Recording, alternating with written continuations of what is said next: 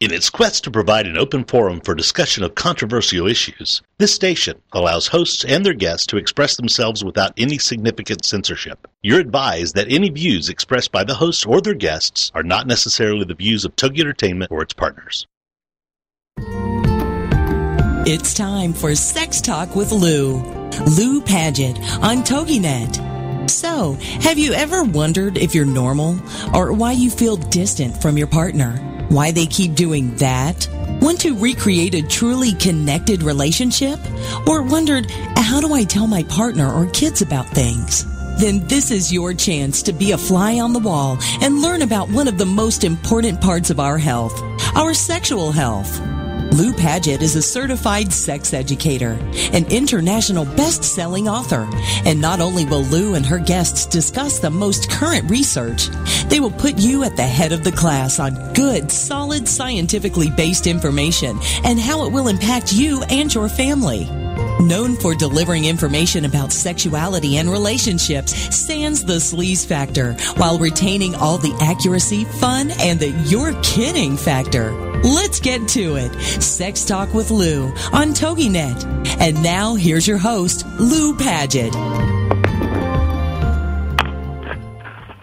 Welcome, everyone.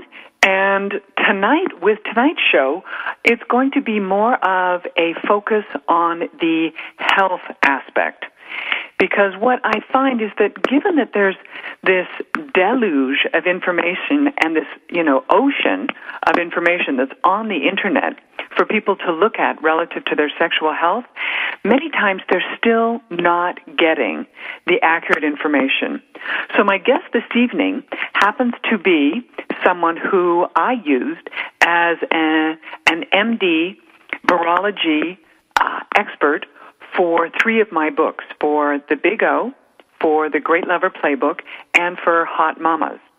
And what I wanted is I wanted the most current scientific research to give to people so that, first off, they would know, it would give them more validation, it would give them more empowerment about them being in charge of their sexual health. Because let's be honest, you have your health and you also have your sexual health. And your sexual health is as much a part and as important as you taking care of your teeth.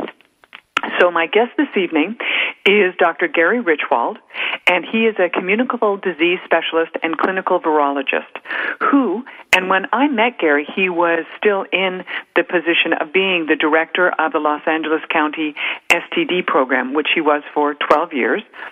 And at the time, it was the largest provider of sexual health and disease-related services in the United States. He also has worked with the American Social Health Association. He's on the board, which is also known as ASHA.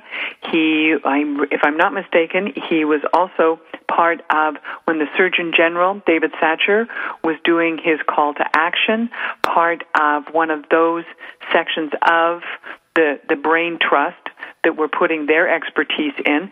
And Gary, I believe you are on with me. I see him there. Well, we'll get him clicked in here.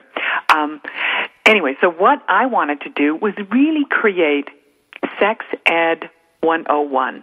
I wanted to have a class that it's sort of like you can sit back and get the information from someone who is in the trenches, who has dealt with it for years, and actually, and at one point, Dr. Richwald will have to get into his car because he's heading to the support group for the herpes support group that he goes to in Culver City on this Wednesday evening.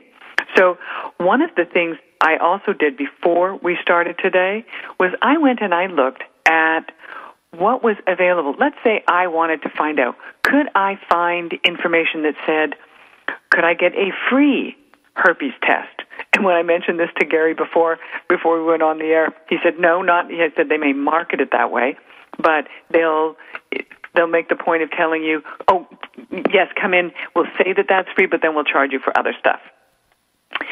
The other thing I know is that for many people, women and men, they may not even know that that they have herpes. They may be asymptomatic, meaning they have no symptoms, and they may only find out after a partner has become infected.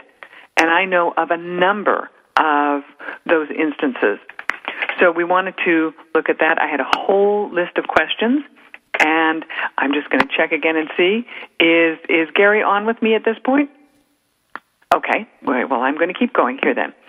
The other thing I know is that with the world of STDs, there is a lot of shame associated with it. And one of the things that Dr. Richwald and I are going to talk about is, how do you deal with, the psychosocial impact of having herpes? So, Gary, I believe you're on with me now? Yes, I'm here and ready to go. Okay. So, audience, this is Dr. Richwald, Gary, the audience. And it's a pleasure to be available to you this afternoon. Well, thank you. Now, you start with the questions that I sent you, and you go in the way, as the expert who speaks to people all the time, I'm titling this Herpes Sex Ed 101. Okay. I just have to go get the question. Okay. That's always useful. Well, I should say probably just a few words about who your listeners are, who they're hearing. And I always suggest to people that they examine the background of the individual who is supposedly knowledgeable. And in my case, I'm trained originally as an engineer at Cornell University and then medical school at Mount Sinai in New York, internal medicine residency at University of Michigan and UCLA. And then I did additional training in preventive medicine and epidemiology and infectious and communicable diseases. And have been, in addition to teaching at UCLA and USC, have been the director and chief physician of Los Angeles County's sexually transmitted disease program. And as I will do tonight and do once a month in Los Angeles, I'm the advisor to the local herpes support group called Los Angeles Help, and somewhere between 50 and 100 people will come for both information and also to participate in small self-help groups to deal with some of the issues that we'll be talking about tonight. And I've been doing that all told, all of those things for over 30 years. But I do learn things new and all the time, and which we talked about last week. Yeah, well, you think you know a lot about something, and then, of course, if you're open to it, you learn even more. So I guess the first thing to start with is, what is genital herpes? And first of all, it's something that when people go to see their physician about, they often find that their physician or their nurse practitioner or physician's assistant that they're seeing doesn't know that much about it. And I think it's important to explain why. Most clinicians, most people who do clinical care, take care of patients, mostly take care of older patients. And although older people do get genital herpes, and that's one of the things we can talk about. I apologize for the plane going overhead. It is Los Angeles, and you are in Venice. That's right, old Santa Monica Airport. Although that's true, most physicians take care of older adults, and older adults are not the primary people who are acquiring herpes and giving it to others and having the symptoms. And also there have been significant changes medically, both in terms of treatment and how we think about herpes. Also the kinds of testing that we have is much improved over the past certainly 5 to 10 years. For all those reasons, we know a lot more about herpes, and there's also been a lot of new research as well. So I'll cover all of that. Okay. Be as brief as I can. I think the first thing is that herpes is really an infection that people acquire from having sex, and it can be having penile-vaginal intercourse or penile-anal, or it could be oral to genital as well, from your mouth to someone's penis or your mouth to someone's vaginal area. All of those are ways to transmit and acquire genital herpes. Mm-hmm. Herpes is a viral infection, and in fact there are 8 members of the greater family of herpes viruses. And herpes simplex virus type 1, which we sometimes call HSV1 or herpes 1, and herpes 2 are the 2 main viruses that cause genital herpes. And type 1 herpes also causes cold sores or fever blisters. Mm-hmm. But when you transmit the virus from your mouth to someone's genitals, you can also end up with giving them type 1 herpes in the genital area. But basically, when people come to me to see me for clinical care, and they have their first outbreak of genital herpes, what they usually are telling me is, number one, suddenly in the genital area, they notice some itching and usually some pain, sometimes a little nerve-like feeling, like a little numbness and tingling. Mm-hmm. Then they would, if they had a mirror or if they were a man and it was a bit easier to see their genitals, they would notice that there was a red pimple, and maybe that pimple over a day or two ended up with a little whitehead, and then it ended up as an ulcer. So the head came off that pimple, and they had a small, maybe 1/4 inch to 3/8 of an inch red ulcer, and they may have multiple ulcers. And these could be pretty much anywhere on the genitals, although they tend to be on the head or shaft or base of the penis. Mm-hmm. Now, we've got, Gary, we're going for our first break here.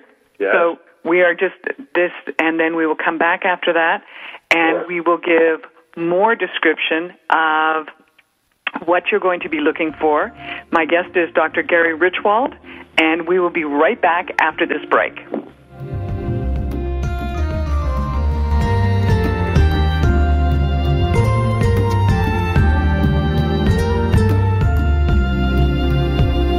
This is Sex Talk with Lou on TogiNet with your host, Lou Paget. Techniques and tips are her specialty. She delivers bite-sized chunks of information you can use right away that work. So stand by for more Sex Talk when we get back after these. This is Sex Talk with Lou on TogiNet.com. Connect with Juliana and connect with what lies beneath. Friday afternoons at 4, 3 Central on TogiNet.com.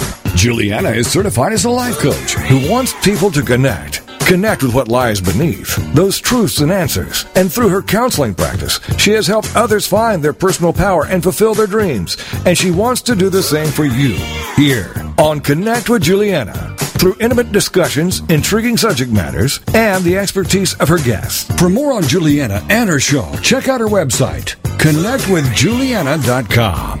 Juliana will cover it all. Nothing is off limits. She wants to know what matters to you. Make the connection. Tune in to TogiNet to connect with Juliana to find out the facts that could be hidden beneath the surface. Connect with Juliana on TogiNet to make a quality connection in your life. Friday afternoons at 4, 3 Central on TogiNet.com. Ministry is filled with both highs and lows, victories and struggles. It can be the best job in the world, but it can also be the hardest. Where do you find the balance between serving God and the joy of truly knowing Him? Wellspring, Tending the Heart of Ministry with Joanna Weaver. Thursday afternoons at 5 p.m. Central. Join us each week as pastor's wife, best-selling author, and host Joanna Weaver interviews women who serve God from the heart, both those who are well-known and those who minister in less visible ways. You'll discover tools for the ministry, but more importantly, you'll learn how to give God access to the deep places in your heart. For ministry is more than what we just do in public. It is who we are in private. Wellspring is here to inspire you to look into your heart of hearts and invest in the place ministry truly begins. For out of the abundance of the heart, the mouth speaks. So join us for an hour that just might change your life. It's Wellspring, Tending the Heart of Ministry, with host Joanna Weaver, Thursday afternoons at 5 p.m. Central on TogiNet.com. Welcome back to Sex Talk.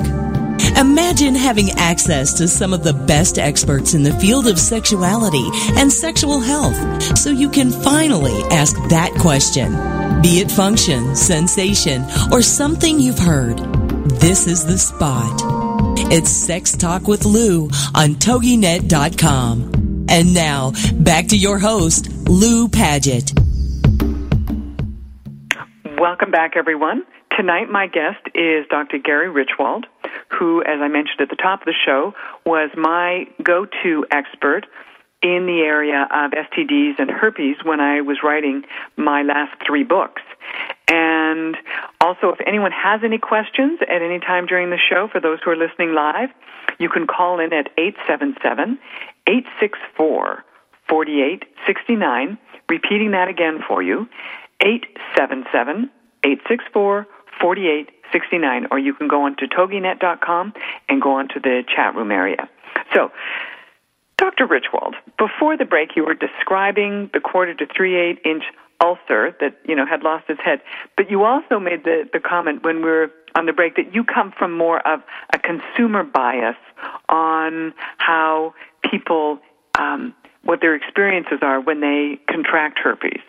Right. And, I think that, as medical students and physicians, you can assume a number of different roles. And I've always been interested in trying to, as thoroughly as possible, understand what it's like to have herpes. And I'm once a month in L.A. County and then also once a month in Orange County. I frequently am with people who have just been diagnosed, who have, for the first time, just been able to come to a self-help meeting. Mm-hmm. They have almost tried for a year or two. Some people even drive their car to the meeting and can't get out of the car. So we know that this medical problem that I'm describing has very significant social ramifications and problems associated with it. So I'm going to describe those. Probably 2 more minutes of perhaps boring biology. But basically, once you have this infection on your skin, the nerve in the area gets infected, and you have a lifetime infection. This is different than human papillomavirus, which causes genital warts and cervical cancer. This is which can be cleared by the immune system. Mm-hmm. Herpes is a lifetime infection. You have it forever, and most people will have fewer and fewer outbreaks over time. But if you get type 2 genital herpes, you can expect to have 4 to 5 outbreaks, one every 2 or 3 months, for the first few years. Mm-hmm. Then 5 years, 2 or 3 outbreaks, 10 years, maybe 1 outbreak a year. And if you get type 1 genital herpes from someone's mouth to your genitals, it's a much milder type of herpes, usually. I'd say 90% of the time. And you can expect to have shorter outbreaks and maybe only 1 or 2 outbreaks a year. How long is an outbreak? The first outbreak is usually 5 to 15 days long. It varies by individual. And the subsequent outbreaks are usually 2, 3, 4 days long. Okay. One of the other things it's important to know is that although some people get outbreaks, 2 other things happen. Some people get infected by someone else, and they never have an initial outbreak, but they're infected. Mm-hmm. Yeah. By doing a blood test that they didn't have this infection, and then they did, at some subsequent time period within 1 to 4 months later. And the problem, of course, is those people don't know they have herpes, and they're shedding virus. Mm-hmm. In between, during the time that they're not having any outbreaks, they still have virus coming back from the nerve where it's stored, or we say latent, coming back to the surface of the genitalia. So they still have virus that they can give to someone else and infect them. Most people in the world who get genital herpes get it from someone who themselves doesn't know that they have herpes. Right. I said that at the top of the show. That being the case, you can see why we have 60 million Americans infected with type 2 genital herpes, of which only about 5 or 10 million have classic herpes, the clinical herpes that I talked about, with pain and itching and ulcers, etc. And then the other, 80-85% are infected and don't have a classic herpes outbreak. So those are the people who usually infect other people. They got herpes from somebody who probably themselves didn't know. So, we're up to, say, 60 million people with type 2, and maybe as much as 20 or 30 million Americans with type 1 genital herpes. And, we have data showing that when you leave college, most people enter college with very few of them having type 2 genital herpes. By the time they leave college, somewhere about 1 in 10 or 1 in 5 between that have acquired genital herpes. So it's very contagious. And, sometimes you'll get classic herpes, but most of the time you'll be asymptomatically infected, without symptoms, and you will be shedding asymptomatically. The other important thing to know is that if you have a partner who has clinical herpes, who has classic herpes, unfortunately they shed asymptomatically between outbreaks. So if I had an outbreak on February 1st, and let's say my next outbreak was going to be 2 months later on April 1st, in between there's going to be some days when I don't have any symptoms of having an outbreak, but I'm still shedding virus. Now, having said all this, the way we treat herpes, there's a number of ways. Herpes in general is not going to kill you, for sure. I always tell people you're the same person after you got herpes as before. You suddenly didn't become a different person. People often feel quite different and quite upset that they have herpes. There are now, fortunately, medical treatments available. Right. Which you can take them to treat an individual outbreak for 4 or 5 days, or you can take them every day, these antivirals, and you will have 80% fewer outbreaks. You'll have 80% less of this asymptomatic shedding, and at least a half reduction, 50% reduction in the risk of infecting someone who doesn't have herpes. And of course, condoms also significantly reduce the risk of either receiving or giving someone herpes. And this is what we call repressive therapy? No, suppressive therapy. Suppressive. Wrong word. I call it daily therapy. Right, okay. Versus what's episodic, or taking medication for 3 or 4 days just when you have an outbreak. And doing that does not really control, have any effect on transmission. Most people, if they're having a herpes outbreak, are certainly not, they're not in the mood to have sex, and they're not having sex. And so treatment in a nutshell means either daily therapy or it means episodic therapy. People also use various amino acids like lysine, and they also can use herbs, and there's a number of treatments. And then also what I like to share with people is that if you can keep your immune system as strong as possible, then that helps keep the virus in check, and you're going to have fewer outbreaks and less shedding. Now, right, with stress or triggers that, right. Where is the source of stress in most people's lives? It is in relationships, at work, with family, and with substances, alcohol, etc., with mental health problems, physical health problems. These are the areas. Some of them you can do something about. Some of them are much more difficult. Right. What we call structural problems. I mean, you have to go to work in some cases, and your boss is your boss, and you don't have as much control as in other areas. So I usually, if I have patients who are having a lot of trouble with their herpes and are trouble, I mean physical trouble, having a lot of outbreaks and pain, I'm going to ask them a lot about what's doing in the rest of their life. And now we live in a society that doesn't really, in my opinion, accept us as sexual people. Not very much. Right. And so when people get herpes, two things happen. First of all, they feel terribly shameful about it. Right. That somehow they caused the problem. They didn't listen to what their mother, if they'd listened to their mother, they wouldn't have gone out with that guy. Now, that's something I hear a lot. Or if they were just more careful, or they should have known the guy was, gave them some early signals, and then they find out he's going out with 3 people in addition to them. And, so people have a lot of shame. They feel quite diminished. Their self-esteem is reduced.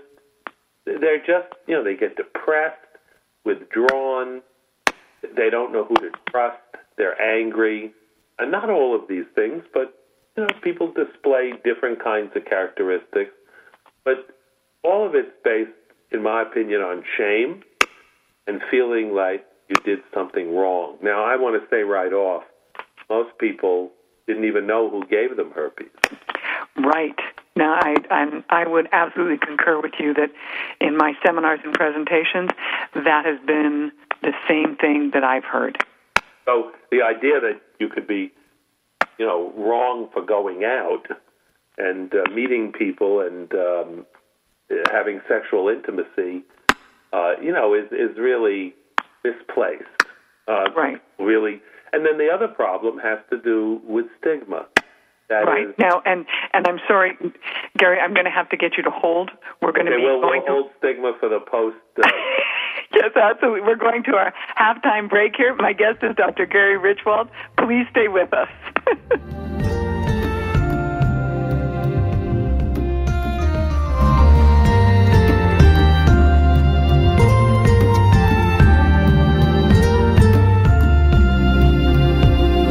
This is Sex Talk with Lou on TogiNet with your host, Lou Paget. Techniques and tips are her specialty.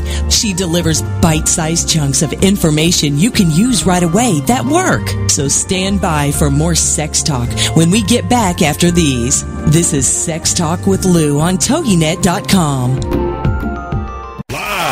Friday Nightcap Radio, 10 p.m. to midnight with Christy and Laura on TogiNet.com. Broadcasting from their scrappy kitchen in Greenpoint, Brooklyn. They've got nothing better to do than riff with their favorite Brooklyn-based independent vendors, artists, bands, bartenders, foodies, weirdos, and news stories. Featuring the live studio audience. Betty Rehab and the Gay Boys. Sex and dating commentary with the Impersonals. The Unknown Political Masked Man. And people who kind of know stuff. Stream on after your long week. Brooklyn's variety show of madcap intellectualism. Friday Nightcap Radio with Laura and Christy, 10 to midnight Eastern on TogiNet.com. Radio like you've never seen. Thursday nights, get ready for the Read My Lips Tips for Success radio show with your host, Linnea Millette, at 11:10 Central on TogiNet.com. What are the Read My Lips Tips for Success? Well, it's spelled out like this. R, realize it is possible. E, embrace all relationships. A, advance through adversity. D, develop your significance. M, manage your health and wealth. Y, yield to your natural abilities. L, listen to your heart. I, invest in yourself. P, Persist by taking small steps. And S, serve others. Each week on the show, you'll find a safe haven whereby tips, insights, and strategies are shared by Linnea and her guests. Go to Linnea's website, readmylipstips.com. Then join us Thursday nights at 11, 10 p.m. Central for the Read My Lips Tips for Success radio show with your host, Linnea Millette, on TogiNet.com. Welcome back to Sex Talk. Imagine having access to some of the best experts in the field of sexuality and sexual health so you can finally ask that question. Be it function, sensation, or something you've heard, this is the spot. It's Sex Talk with Lou on TogiNet.com. And now, back to your host, Lou Paget. Welcome back, everyone. Tonight, my guest is a good friend and has been my medical expert in the area of STDs for 3 of my books, Dr. Gary Richwald. And just before the break, we were talking about the impact on self-esteem and the stigma that these people have. And then we're going to go into some of the questions that I get asked, and I'm going to, that people feel to me, and I'm going to, offer them over to Dr. Richwald. So, Gary, the stigma issue, at what point do people feel they come out of that, or do they? Well, stigma, shame is how you feel about yourself. And it's obviously influenced by the society we live in. Stigma is how we think and also people do act towards people who have herpes. Lots of people who I talk to and in groups say, well, I have herpes. If someone was going to go out, I wouldn't go out with someone who has herpes. So, because, of course, that's saying that before they got herpes. Now they have a much better understanding about what herpes is and what herpes isn't. But stigma is really that our society, unfortunately, characterizes people who have sexually transmitted infections as irresponsible, kind of used goods, disposable people who really deserve no respect and certainly no sympathy, and certainly somebody that you would not want to have an intimate relationship with. And maybe the perception is that they are, sleeping around and got what they deserved. Oh, yeah. Well, you know what I also know, and I'm sure you probably find this as well, that for those people who do have herpes, both women and men, one of the last things they want to do is transmit it to someone else. Right. And those people who know, they're like, I do not want to give this to someone else. No, exactly. And I think that's one of the things that people are so concerned about when they have herpes is to, in fact, make absolutely sure that they don't infect someone else. I mean, think about this for a minute. Would you want to have done to you, would you want to do to someone else what was just done to you? Absolutely not. And I mean, I know story after story, and I mean, you being in this field and specifically with, dealing with this, the transmission in the clinics, I have heard numerous instances where when the person who was diagnosed told the other person, in the instance when they do know it could only have come from that person, the other person claims, no, it was not me. It absolutely wasn't me. Yeah, and then they blame it on them and all sorts of things. So our basic approach to dealing with shame and stigma is, first of all, for people who feel so terrible about having herpes, is to try to make it clear that this is a medical problem. There's good medications. They significantly reduce your risk of transmission, not to zero, but way down. That there are many other things you can get that are far worse than herpes, and that given honest and straightforward discussion, there are many people who are going to be loving partners of people who have herpes. And in fact, many of the people out there who already have herpes and don't even know it. Precisely. So that's a fundamental problem. And on the stigma side, on the societal side, we tell people to just recognize that some people are not very evolved, that they don't understand the perspective of people getting an infection and that it could happen to anyone or nearly anyone, and that, you can't change society. You can carefully tell people who you trust in your family, etc. That's often a struggle with people when they get herpes because they cut themselves off from support. And Gary, that's something that happens in just about every area, as you and I know, when it comes to any sexually transmitted issue, is that the shame or the not knowingness and the not willing to talk about it causes so much stress for people that they shut themselves off. They don't talk to the physician. They don't talk to anybody. Well, right. And I think that what's important is, this occurs in people getting divorced. Ooh, yeah. Well, you people also losing a job.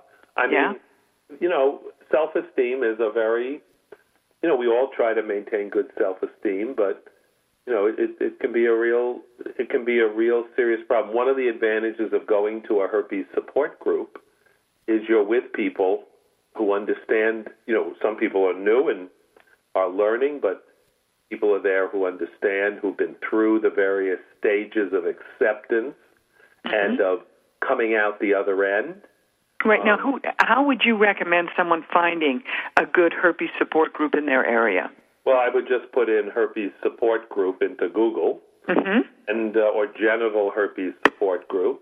If you live in the L.A. or Orange County, California area, you'll notice San Francisco has a good support group.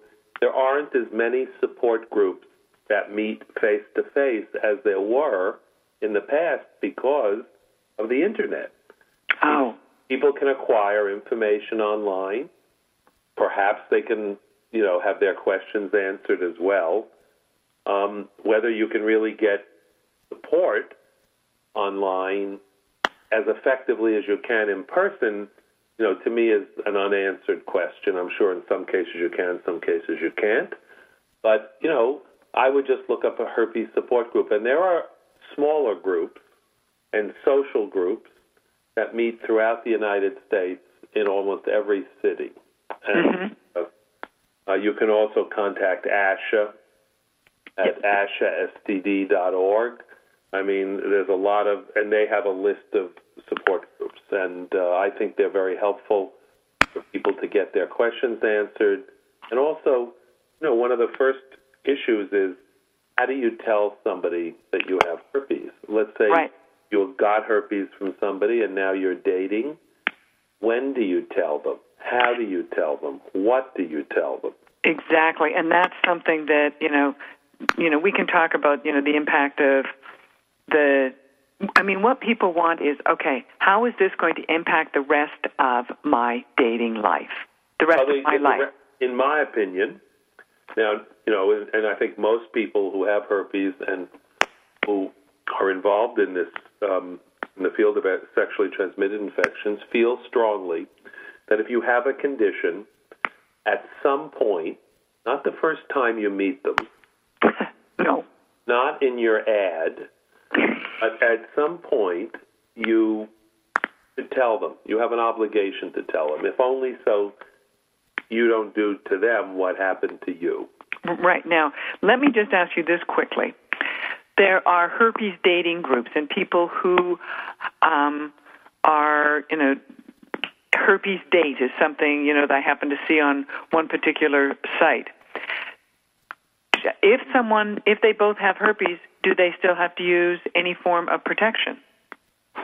Well, let me first go back and say, what do I think of those groups? Okay. I think let's go there.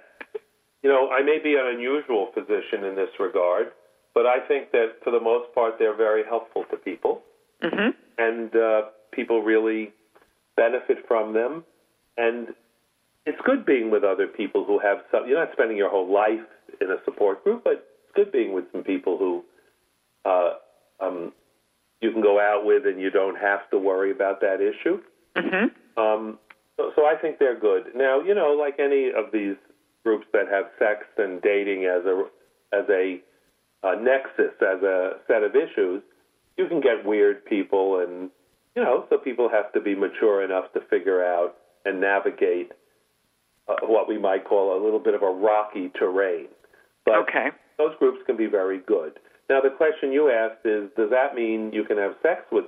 And, the question is, you can get hepatitis B, you can get HIV. Herpes doesn't protect you. You still probably should tell the person, make sure that they've been tested and that you've been tested. If you have type 2 herpes, you cannot get someone's type 1 herpes. This is quite complicated. If you have type 1 herpes, it doesn't prevent you from getting their type 2. Most people who have symptomatic herpes that is recurring have type 2. Okay. For them, they're unlikely to get other people's. There's no way to get more type 2 herpes. Okay. Now, so I think that the bigger question is, you should make sure that the partner has had an HIV test recently. That would they have to do? Would they have to use protection? I mean, should they? I mean, look, I think initially when you meet somebody, no matter how good the story is, it's worth using condoms. And because, you just never know. And, then if you can use condoms frequently enough and you can evolve to the point where you've looked, you've been tested, you feel comfortable with the person, you know more about the person. For some people that's a month, for other people it's 6 months or a year. Right. At that point, you can make the decision, but then, of course, you are open to becoming infected with things that condoms don't protect fully. They don't protect fully HPV. No. Or herpes. And but they work pretty darn well for HIV, assuming the condoms are used properly. And but let me go on this issue. But what do you tell people? Now, don't you have to get into your car now? Oh, you're absolutely right. But in 2 minutes, I'll just do 2 more minutes. Is that okay? Well, we'll do 1 minute until our next break. Okay, 30 seconds. Here's what we tell people, and here's what tends to work. You don't tell people the first time you meet them that you have herpes. At the point that a relationship is looking like it's going to become sexually intimate, you don't wait till you're in the throes of, you have your clothes off and you're about to enjoy sexual intimacy. At that point, it's not a good time to talk about herpes. You want to talk about herpes in a place where, in your car with somebody, at home, not in the middle of a restaurant, but we'll pick this up. I'll be rushing off to the car, and we'll continue this in just 2 minutes. Okay. My guest, Gary Richwald, will be right back with how to tell them. Or how to reach me. This is Sex Talk with Lou on TogiNet with your host, Lou Paget. Techniques and tips are her specialty. She delivers bite-sized chunks of information you can use right away that work. So stand by for more Sex Talk when we get back after these. This is Sex Talk with Lou on TogiNet.com. It's time to capture the simple piece of the Amish in your own life. Amish Wisdom with Suzanne Woods Fisher. Thursday afternoons at 5, 4 Central. Each week, Suzanne will have conversations with guests about living a life that incorporates principles of the Amish without going Amish. She'll cover the practical, simplicity, slowing down, reducing clutter, putting the brakes on materialism. The historical, how have the Amish survived for 400 years? How can we hold on to what we hold dear? And the spiritual, treasuring important values, honoring the past, and increasing peace of mind. You don't have to become Amish to make personal peace a reality. Amish Wisdom will help all of us live a simpler life. For more information, go to SuzanneWoodsFisher.com. With Amish Wisdom, Suzanne offers us a glimpse into a world of peace, serenity, and total commitment to family and God. This show just might change the way you live your life. It's Amish Wisdom with Suzanne Woods Fisher. Thursday afternoons at 5, 4 Central on TogiNet.com. Everyday Autism Miracles with Shannon Penrod. Friday afternoons at 2, 1 Central on TogiNet.com. Life after an autism spectrum diagnosis doesn't have to be difficult. It can be joyful, happy, and filled with hope. Join Shannon Penrod, author, speaker, coach, and mom of a 6-year-old recovering from autism for this inspirational hour of hope. She's even authored a series of children's autism books with her son, Jim. For more information about the books, Shannon, and Everyday Autism Miracles, go to her website, shannonpenrod.com. From there, you can also get to her other websites, blogs, and connections. On Everyday Autism Miracles, you'll hear stories from parents whose children have made miraculous strides. You'll also get the inside dish on therapies, treatments, supplements, and how to get funding to help you afford them. Miracles abound in the autism community, so tune in for Everyday Autism Miracles to listen, share, laugh, and surround yourself with hope. Everyday Autism Miracles with Shannon Penrod. Friday afternoons at 2, 1 Central on TogiNet.com. Welcome back to Sex Talk. Imagine having access to some of the best experts in the field of sexuality and sexual health so you can finally ask that question. Be it function, sensation, or something you've heard, this is the spot. It's Sex Talk with Lou on TogiNet.com. And now, back to your host, Lou Paget.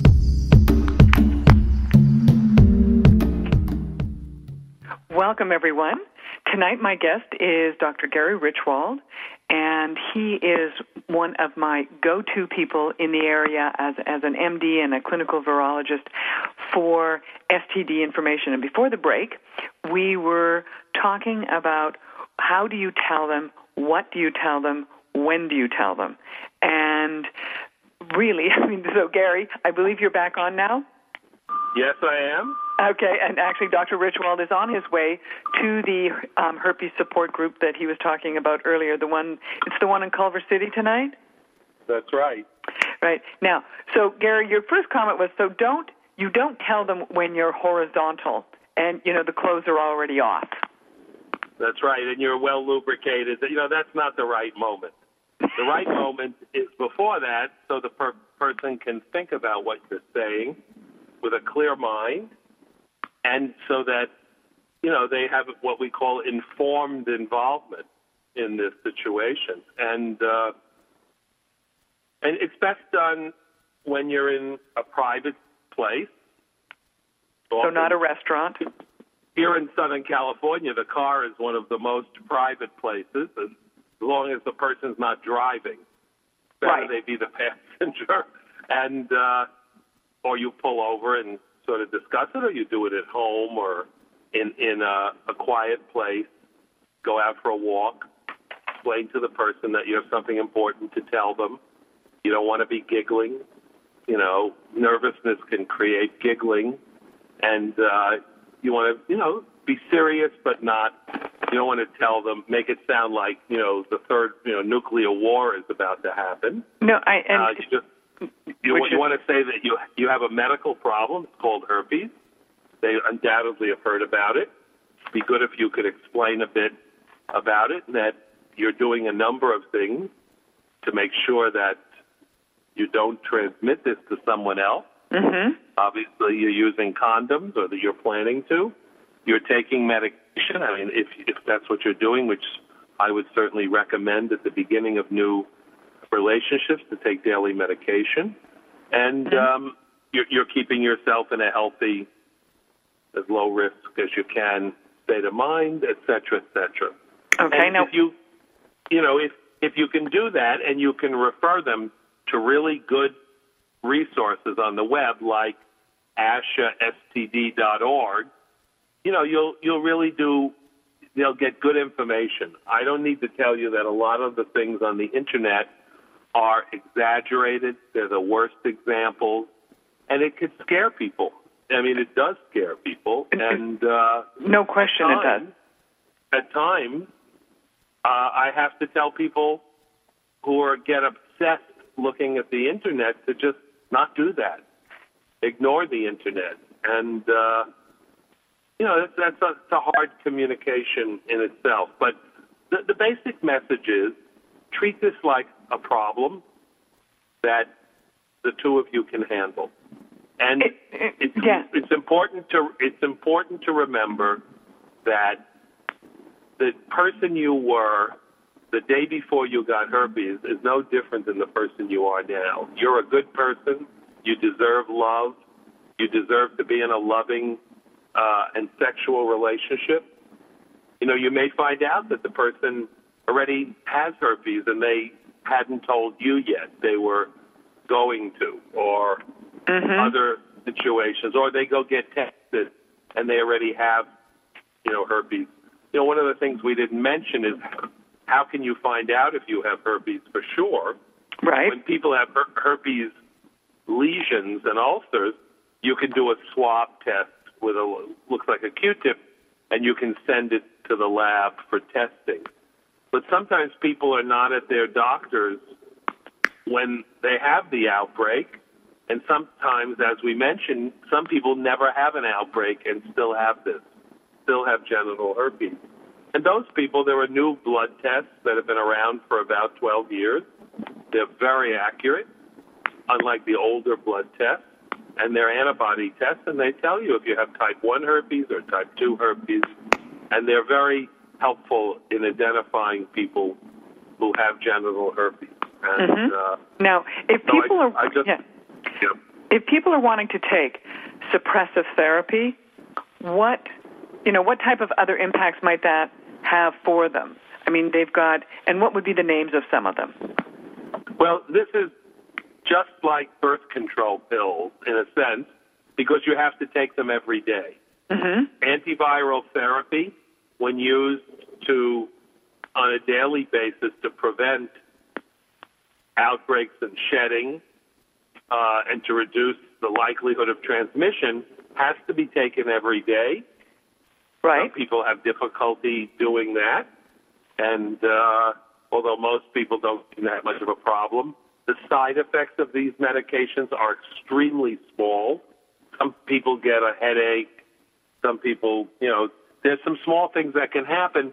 There are ways to even get around some of those by taking the medications at night. Oh, okay.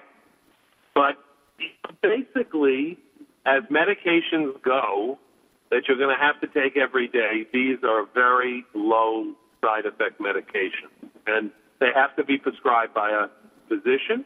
And, you'll have to go at least once a year and get 12 renewals, monthly renewals. And you'll either take acyclovir, which is a tablet you'll take twice a day, morning and evening. You'll take valcyclovir, also called Valtrex, which is used to be the branded drug and is quite more expensive, and you'll take once a day, usually in the evening. So, it's not, I say, compared to the kinds of things I sometimes have to prescribe to people for various medical problems, this is one of the less side effect related. Well, I have had friends who have taken it, and I had I remember the conversation with an old boyfriend of mine who did have herpes, and how difficult it was for him to tell me. And so I'm well aware of, his biggest fear is that I would say, well, that's it then. But he... And sometimes that will happen. And it does. I have to say, it's a risk. Life is full of risks. And, I can tell you on a philosophic basis that anybody who would basically say, I just can't imagine being with someone who has herpes, it's best to find that out early. And it may not be the kind of person that you really want to have a long-term relationship with. Precisely. And, here's the thing. If we know that like 90% of the U.S. population has herpes simplex 1, meaning cold sores, and, my understanding is the majority of people got those from either their mother kissing them or other little kids, slobbering on them.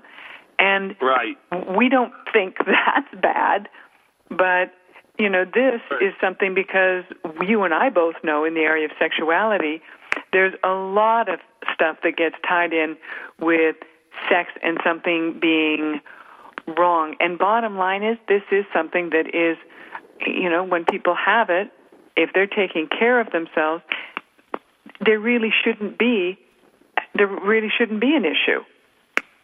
Well, that's the kind of world we would like to live in, Mm-hmm. but the world that we live in is sometimes very different from that. And you know, I think that herpes brings up for most people the issues around trust. Yes. You know, issues around sexual intimacy in general. It brings up issues from all parts of one's life. Frequently unresolved issues. No question about it. Let me ask you one of the tough questions that I get asked, because we've probably only got about 2 minutes until the end. A woman they are getting married. She does not have herpes 2. He does, and they want to start a family. Now, I know that this is like a little flashpoint one that can have, health impacts for the baby. Well, there's no evidence that he can use an antiherpetic during the time they're getting pregnant. There's no evidence that that's a problem. Mm-hmm. Some people would say the father should have a few medications, and the mother should as well. They're not going to be using condoms. Because right. You're not going to obviously you can't get pregnant using condoms.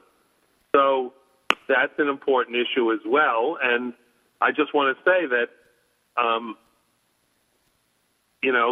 it's a risk that you have to take. I mean, if you want to have a baby. But okay. The father could take antiviral medications and substantially reduce that risk. And I've found that most couples have been able to negotiate this pretty well.